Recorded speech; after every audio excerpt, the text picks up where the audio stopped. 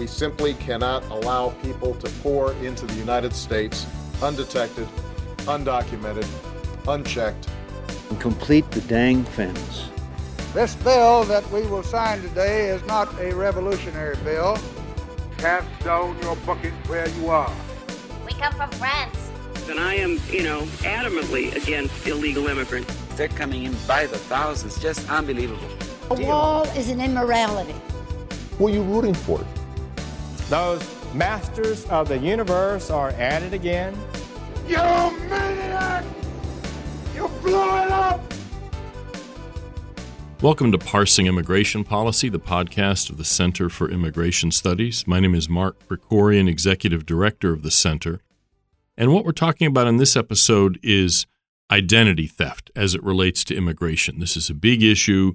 There has been writing about it, some research, government reports, but it really doesn't get the level of attention I think it deserves, because even though everybody agrees identity theft is bad, there are horror stories about it all the time.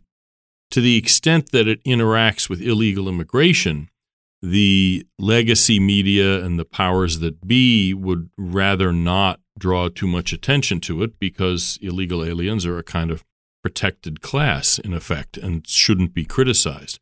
So there was a report, a long piece written by Real Clear Investigations, which is part of the Real Clear Politics group of organizations, co-authored by Mark Hemingway and Ben Weingarten, specifically on this issue. The title of it, and we'll have a link in the show notes, is Willful Blindness, Feds Ignore Illegal Alien ID Theft Plaguing Americans as U.S. Coffers Fill. And to talk about the article in this piece in general, we have with us one of the authors, Ben Weingarten. Ben, thanks for joining Parsing Immigration Policy today. And if you could just tell the listeners first a little bit about who you are and then tell us a little bit about this article. Mark, thanks so much for having me. Really appreciate the opportunity and all the work that you all do. I am the deputy editor at Real Clear Investigations, where I'm responsible for both some of our special research projects, like, for example, our January 6th versus 2020 summer riot database, which we've put out and which got a substantial amount of coverage, as well as some other writings under my own byline, this piece and a piece as well on kind of the backlash against what's been termed woke capital. And then I do some regular editing work at Real Clear. And then beyond that part of the profile, under my own byline, I am a senior contributor to The Federalist and a columnist at Newsweek, a fellow at the Claremont Institute. And my writing largely focuses on national security and foreign policy, as well as what I've termed the war on wrongthink that we've been seeing in America with the politicization and weaponization of the national security, intelligence, and law enforcement apparatuses, in my view, against those who dissent from kind of the prevailing orthodoxy in Washington. And this piece on illegal alien identity fraud, I do think does touch directly on the national security and foreign policy side of the portfolio, almost definitionally, because you would not have this illegal alien identity fraud in this country were we not to have this massive rush of illegal aliens into America in the first place. So I think it nicely touches on kind of a couple of threads that run through my writings, all of which can be found at weingarten.substack.com. And the jumping off point for the article was something the Social Security Administration keeps track of, and they call it the earnings suspense file. It's not a bank account or a lockbox. There's no money there. It just keeps track of the earnings that were reported to Social Security, but that there were problems. It was a fake number, or it was a duplicate thing, or some kind of problems. And so if you could maybe just briefly tell us what the earnings suspense file is, and has it grown since illegal immigration has expanded, that kind of thing. Yeah, this is something that's very arcane, and even many congressional offices themselves only may have passing familiarity with it. So I wouldn't expect Americans writ large to be familiar with this. But this earnings suspense file, to your point, is a ledger. It's an accounting book which captures each year, and of course the number is almost definitionally growing, mismatched tax payments. And when I say mismatched, I mean someone submits their W-2 earnings forms and they use, for example, a name or a social security number that does not match the name or social security number that would be on file with the Social Security Administration. So every year the IRS collects these documents, but they run them by the Social Security Administration essentially to confirm that the information is matching. And when there is a mismatch, like, for example, someone changed their name, but they didn't indicate it in their records that would be on hand with the Social Security Administration, there would be a mismatch in terms of the tax payments associated with their Social Security number. And historically, really for decades, these so-called uncredited earnings were recorded here in relatively not large numbers. So between 1950 and 1980, and the ESF, the Earnings Suspense File, was established in the late 1930s, there were around $30+ billion in uncredited earnings in that file. Which, when you figure over 30 years, isn't really that much money. No, and of course, some of it each year was reconciled and fixed. Because there are legitimate reasons this could happen. Say a woman got married, forgot to tell Social Security that she changed her name, that kind of thing, right? Sure. Forgot to tell Social Security you changed your name, you transposed a couple of digits. I mean, those clerical errors, certainly all potential reasons for it. But in the grand scheme of things, that $33 billion is a relatively modest number there. Right. Now, fast forward, we get to the dawn of the millennium, and that number has exploded to around $190 billion. And that tracks almost perfectly, particularly with an explosion during the 1980s and 90s, with the massive increase in illegal immigration into this country, plus the passage of a piece of legislation that was supposed to combat illegal aliens potentially being in the workforce, which was, of course, the immigration reform legislation passed under President Reagan. And what the Immigration Reform and Control Act did was it required those seeking employment to fill out I-9 forms attesting to their citizenship or work-authorized immigrant status. But instead of having the effect of deterring illegal aliens from entering the workforce on the books or off the books, it actually had the effect of incentivizing them to fudge their numbers to prove their citizenship status so that they could work. And so consequently, fast forwarding from the year 2000 to around today, the number in the earnings suspense file went up tenfold. So from around $190 billion in the year 2000 to $1.9 trillion in 2021. And that number, in part, though not in total, is a proxy for the explosion in the illegal alien population in the U.S., and a large percentage of which has entered the workforce on the books, filing their W-2s with Social Security numbers that are not their own. Right. And one of the issues that relates to this is what the Social Security Administration calls no-match letters. So when your W-2 form has this stolen or fake or borrowed so-called Social Security number on it, but your tax return, if you file a tax return, and a lot of illegals do, as you point out in the piece, has you didn't explore this too much, but has what's called an individual tax ID number, which is a real number issued by Social Security for people who don't have Social Security numbers, usually foreigners who have to pay taxes. Like you live abroad, but you have a bank account here. So anyway, the point is you submit your tax return and the numbers don't match. The W-2 has one number, the tax return has a different number, and so there's a no-match process that Social Security goes through. You talk about that no-match process a little bit. You could tell us a little bit about what goes on there. Yeah, it's an important point. The Social Security Administration itself lacks enforcement authority in terms of these potential discrepancies that might exist in a person's identification numbers. And so consequently, what they've engaged in the past was something of a passive way of alerting employers to the fact that there were those working in their organizations who submitted these records that did not match. And those were known as colloquially as no match letters. The George W. Bush administration did issue no match letters. The Obama administration halted that process.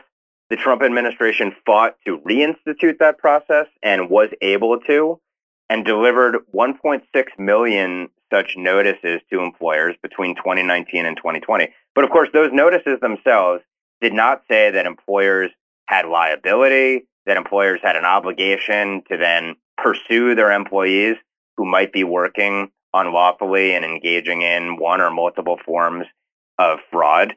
It essentially was just to tip them off to that fact. The Biden administration has again discontinued that practice.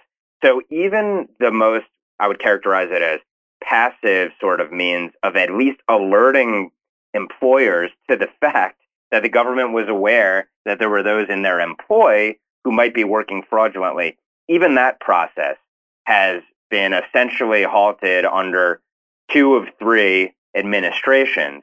And I think that's illustrative of the broader issue at play here, which is that government agencies not only know that there is a substantial amount of identity fraud going on in the workplace, but they want to turn the other way on it. They believe they have an incentive to turn the other way on it. And that's leaving aside the ideological devotion to the notion of having open borders and encouraging an increasingly multicultural sort of society and system, that as they've argued, in some cases very overtly, this is a boon to the federal coffers. If you have these illegal aliens who are working on the books, paying their taxes, federal officials, certainly in the IRS and as well in Congress, like, for example, the leading progressive in the House, Pramila Jayapal, they are overt in saying it is a good thing that illegal aliens are paying taxes on the books. Why would we want to upset this apple cart? Of course, ignoring the other side of the equation, which are all of the costs, not only, of course, to the individuals whose IDs may have been stolen in this process and may be bearing the brunt of their IDs having been stolen. Of course, the degradation of the rule of law associated with this whole scheme. But beyond that, of course, the costs associated with illegal aliens in the U.S. are ignored in looking at the several $billion that flow into federal and state coffers every year as a consequence of illegal aliens working on the books. And often that is an argument for why illegal immigration is good. In other words, they're paying taxes to Social Security and Medicare especially, but they're not going to be collecting on Social Security because they're illegal aliens. But these are people who then argue for amnestying the illegal immigrants, at which point they would be collecting. And so it kind of undermines the whole argument. In other words, only if you have, I guess, what you could describe as a kind of libertarian argument where you want illegal immigration to continue and you want the people to stay illegal so that a substantial share of them actually working on the books will pay taxes but never be allowed to collect it. It's just, I don't know, it just seems morally dubious. It's not that if you pay taxes, you get to stay or whatever, but the argument seems to be that the illegal immigrants pay taxes, aren't going to collect Social Security, so let's have more of that.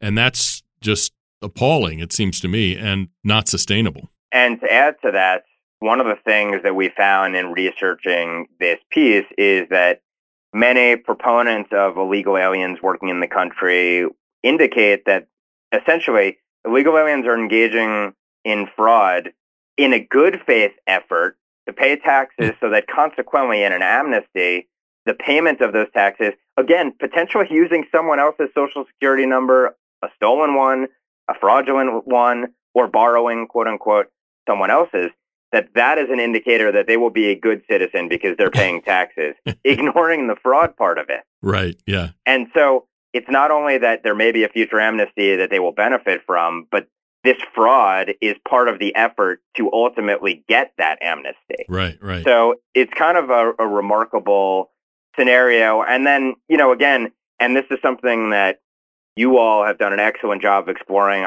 something I've referred to in my own writing in the past. there are myriad ways in which there are consequences for American citizens in ways that they are even really disenfranchised as a consequence of the massive illegal alien flows into the country, which is even when it comes to the census, when it comes to apportionment of congressional seats, which is rooted in population in a place, but not citizenship. Right. You essentially have foreign interference in American elections in those districts whose populations are artificially inflated by non-citizens, yet get a representative or multiple representatives as a consequence of their non-American citizen population, and then also are allocated hundreds of billions of dollars each year based upon the apportionment of those districts. So the knock-on effects are just so broad here that it's myopic and I think intellectually dishonest to simply limit the formula to more illegal aliens means a more booming economy and more tax revenues for the federal trust. It just doesn't present nearly a full picture of it. And I think that's something that we capture in this piece. Although we don't argue it one way or the other, we try to present it in an objective fashion and let readers assess, kind of what the right takeaways are. And one of the more focused, kind of direct personal effects you did talk about in the piece was people who had their identities stolen by illegal immigrants and what consequences they suffered. And there was a guy whose ID numbers were stolen by an illegal alien criminal who had to register as a sex offender, and he had all kinds of problems stemming from this. And the interesting point was not just that American citizens suffer from identity theft. It could happen to anybody. But since most illegal immigrants, not all, but most are Latin American, Hispanic American citizens are the ones more likely to suffer from this kind of identity theft. Because if you're an illegal alien stealing an identity, or you're a criminal who deals in stolen identities, you would rather have the identity of someone with a Hispanic name to sell to a Hispanic illegal immigrant. It just makes it more plausible. I mean, you could always steal the identity, and this happens, of somebody with an Armenian or a Jewish or a Chinese last name. And that happens, but it's not as plausible if there's a Guatemalan illegal alien who wants a fake identity. It's just a lot more plausible to sell him one you have stolen from an American of Hispanic background. So it seems to me there's a message there that can resonate to Hispanic voters that this is to protect you more even than to protect other of your fellow Americans.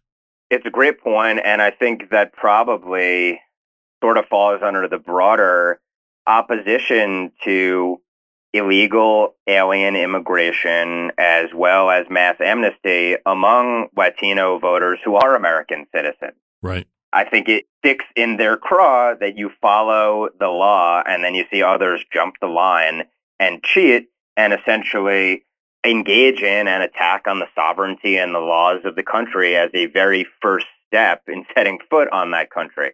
And to your point, these stories, some of which we cover, and interestingly, as I found in researching the story, that the media used to cover a decade or 2 decades ago, but really has not in the last decade, I think pointedly, these are heartbreaking stories. You have individuals who have criminal records and debts and worse ascribed to them, and they find themselves basically unemployable on the job market, dealing with the massive administrative headaches that are probably frankly scary of potentially facing audits or having credit collectors come after them for the ill doings of someone else. And then the other point here is, in addition to the fact that you have those with Latino surnames and then their IDs are being used fraudulently, you also have children who are victimized by this. Right. And the reason for that, in part, is because those are Social Security numbers that illegal aliens may fudge, that is, make up or be sold on the market, maybe Social Security numbers that have not yet been issued, or they're perceived as sort of clean Social Security numbers because children will have not had any real records associated with them, right, for buying a house or student debt, etc. And so those are particularly attractive Social Security numbers for those engaged in fraud to sell and to obtain. And so consequently, as we detail here, and as was put on focus in a congressional hearing about 10 years ago, which is really the last time this got any focus in Congress, we cite these instances of a 3-year-old being issued a Social Security number already used for years by a twice-arrested illegal alien, which impacted the child's credit, medical, and work history. A 9-year-old denied Medicaid due to wages reported on a Social Security number. A 13-year-old denied as a dependent on her family's return for supposedly making too much money. As a parent, and like any parent, it would be shocking to think that your child would somehow be victimized and violated in this way. Yet it's just one of the many knock-on effects of the magnet to illegal alien identification fraud that exists in this country, because federal authorities have no desire to enforce the law on it, even though they have this list. They have this list of mismatched names, and they could be pursuing these individuals. Yeah, exactly. We've written some on this issue of child identity theft. Ron Mortensen, who's one of our fellows, a number of years ago had written about child identity theft. And again, I just think this is an issue that's politically a no-brainer for anybody who's interested in immigration security, because especially for Hispanic American citizens, your kids are targets for these ID theft rings. And you can, excuse and rationalize and explain away this identity theft. Well, there's nothing, they have to do it because it's the only way they can work, whatever it is. But when kids are the targets, it just seems to me this is a message that's going to resonate with people. And, frankly, shame on politicians for not articulating a clear, non sort of demagogic, but clear, informed message on this to shed some light on this problem. Yeah, and I think the facts are very clear here in terms of separating whatever politics might exist on this. Yes, federal lawmakers have focused on the boon to the tax rolls that this fraud has created. But federal authorities also, even though it's very hard to get this information, and most of it is somewhat stale, as we found out in reaching out to all of the various agencies who are implicated in what's going on with illegal alien ID fraud, the fact of the matter is that federal authorities have ascribed a high proportion of that earnings suspense file's growth from $190 billion to $1.9 trillion in the last 20 years to the illegal alien population. And federal authorities have found in their own investigations that well over 1 million people are using Social Security numbers belonging to someone else. That was 1 million people, I think, around 2015 to 2017. We're now 5 years onward from that. There's been a massive influx, obviously, during the Biden administration of illegal aliens into the country. So the numbers are only growing, and that means the number of victims are only growing. And one of the things that was remarkable in researching the piece, setting aside the fact that, again, we found that congressional offices, even among those who would be considered quote unquote hawks on immigration, were not really familiar with the growth of the ESF and this issue of illegal alien ID fraud, is that so few of the reforms can even get off the ground associated with combating this fraud in the employment system. The E-Verify system, which itself has many weaknesses, is something that only exists as a mandate in federal hiring. Many states have not adopted E-Verify. Even Texas itself, which has a huge illegal immigration problem, has had trouble passing an E-Verify bill. And those in the House, for example, like Georgia Republican Buddy Carter, has sought to pass legislation several times that would merely require the IRS to just put out a report on whether it might be able to use its proprietary information to identify illegal aliens fraudulently working in the U.S. Even just asking them to produce a report, that legislation has never passed. So there's huge intransigence on this issue, but it's something that I think were the American people aware of it, more than 1 million people are potentially impacted via this fraud. That's a major issue. That's a major issue to the American public. I think it shocks the conscience. And these individual stories are really heartbreaking, I think, regardless of where you would be on the political spectrum, it's remarkable to think that you might be saddled with the horrible crimes of someone else who stole your ID.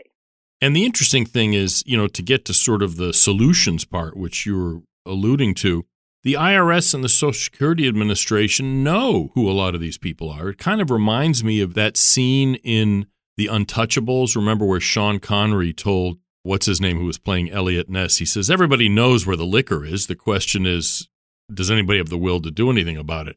Well, it's a similar thing here. The IRS and the Social Security Administration, they know the home addresses of hundreds of thousands of illegal aliens.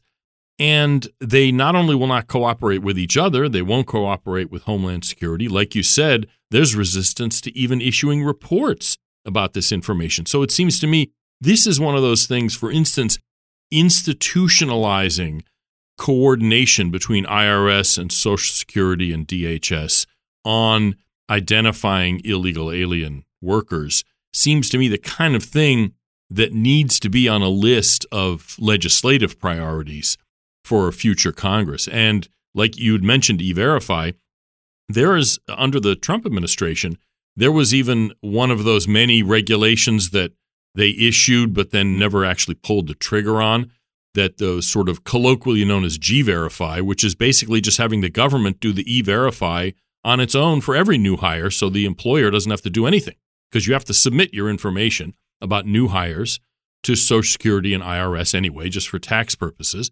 And this would have just had them do the verification themselves without putting any burden at all on the employer. These kind of basic things, it seems to me, have to be high up on any list of legislative priorities, because without a tighter ID system, you can't control illegal immigration. You can't just wish the IDs will go away. In modern society, you have to have IDs to function. And if you're going to be serious about controlling immigration, you have to police the quality of your ID system. And we've been very unserious about this. And your piece really highlighted how unserious all our government agencies are about policing alien ID theft in general, but specifically illegal immigration-related ID theft. Yeah, and to extend your Untouchables analogy, I'm not sure who the Kevin Costners are. And among our government officials in the agencies and our legislators as well, to the Sean Connery question of what are you prepared to do, right? It doesn't appear to be much at this point, because to your point, the federal authorities have this list. They obviously have enforcement powers, particularly with the IRS and then, of course, ICE, the DOJ, and beyond. They choose not to communicate, they being the IRS and Social Security Administration, with other federal law enforcement authorities. And there are claims that there would be privacy violations here. And that's basically the best argument that they can make for putting up something of a Chinese wall with this information. Someone ought to test that out legally. And maybe there has been some litigation over it in the past, but I think that is certainly one of the major weaknesses in trying to combat this. But of course, there are legislative remedies that could be pursued here that would potentially allow you to avoid even having to engage in some kind of major information sharing between these authorities. And in fact, the IRS, which, especially if it's going to have 87,000 new agents potentially, might be able to put some of those resources towards this. And that's one of the things that's worth noting here is that the IRS itself has been aware of and even flagged tens of thousands of these IDs and individuals who likely had their IDs stolen. But in our efforts to get correspondence from the IRS around, are you actively going out and notifying people that their IDs may be stolen? They're not. Yeah. Even that, I think, just speaks to the lack of will here. And that's going to require both a legislative effort and probably also litigation as well to force the authorities to do their job. Yeah, absolutely. And it seems to me it really is going to need to have litigation and judicial rulings, because otherwise you just end up with this policy ping pong, like you had suggested earlier with the no match letters, where the Bush administration started the no match process, Obama administration stopped it, Trump started it again, Biden has stopped it, and if there's a DeSantis administration, they'll probably start it again. But there needs to be some way to institutionalize that to make it less susceptible to this kind of ping pong. And to continue the untouchables analogy, there's really no risk here. Nobody's going to come and shoot you in your house if you do, in fact, go after illegal alien identity theft. It's just a kind of ideological resistance rather than some kind of actual fear of consequences. Or, well, maybe the consequences might be that there's less illegal immigration, and maybe that's serious enough that the actors here don't want to have that come about. So I appreciate, Ben, your time coming in again. Ben Weingarten has been speaking with us during this episode. He is co-author with Mark Hemingway of a piece from a little while back at Real Clear Investigations entitled Willful Blindness, Feds Ignore Illegal Alien ID Theft, Plaguing Americans as U.S. Coffers Fill. It's a longish piece, but it's definitely worth reading. I think we're going to have a link in the show notes, and hopefully we'll have some more writing and maybe some even legislative activity on this in the future. Ben, thanks for coming in, and good luck for your future work. Mark, thanks so much for having me. Really appreciate it. And finally, I wanted to address something that Art Arthur wrote a blog post on this week and was in the news over the past couple of weeks, and that is the problem of migrants dying at the border.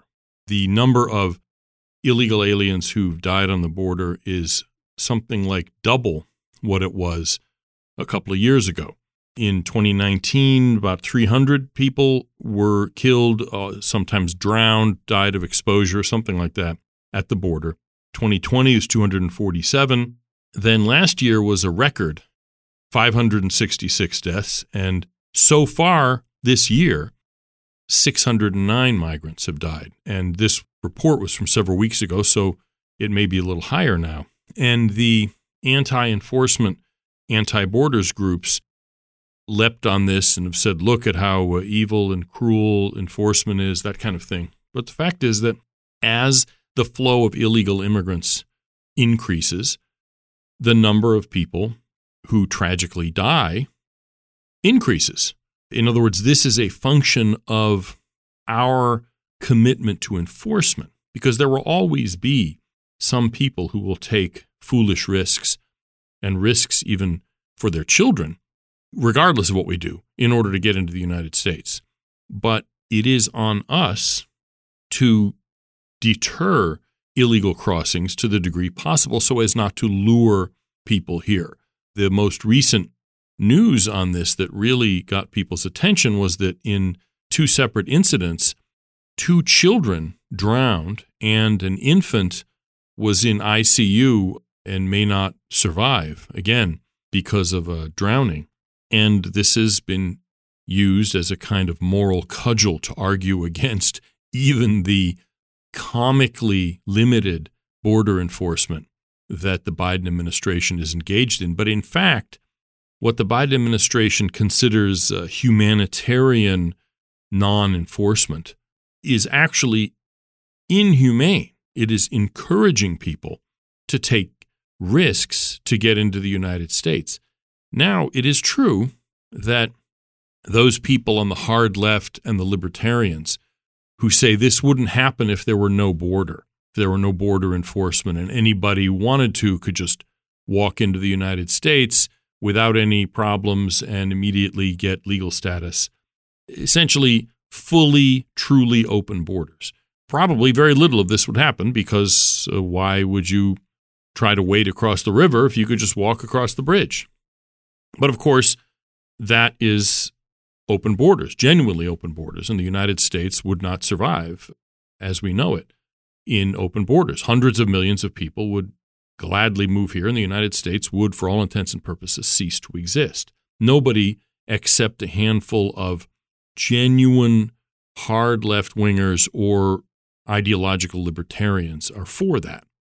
The alternative, of course, is consistent enforcement, where we send an unmixed message that you shouldn't cross. We're going to try to deter you from crossing. We're going to try to prevent you if you try to cross. We're going to deport you if you break immigration laws, which would send a message that you're welcome if you are following the rules, but otherwise we are going to keep you out. What we have under this administration is not really open borders, it's open-ish borders. We have a situation where the president and his minions are literally inviting illegal immigrants to try to enter the United States, but at the same time, not abandoning immigration enforcement altogether.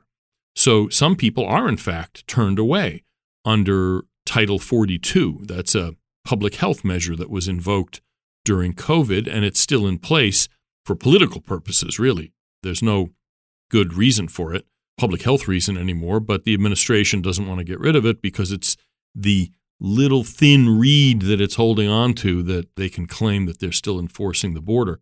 But also when you get into the United States, if you're an illegal alien, sometimes you'll get work permits under this administration. It's actually quite inviting, and the odds of success are pretty high, but not everybody gets that.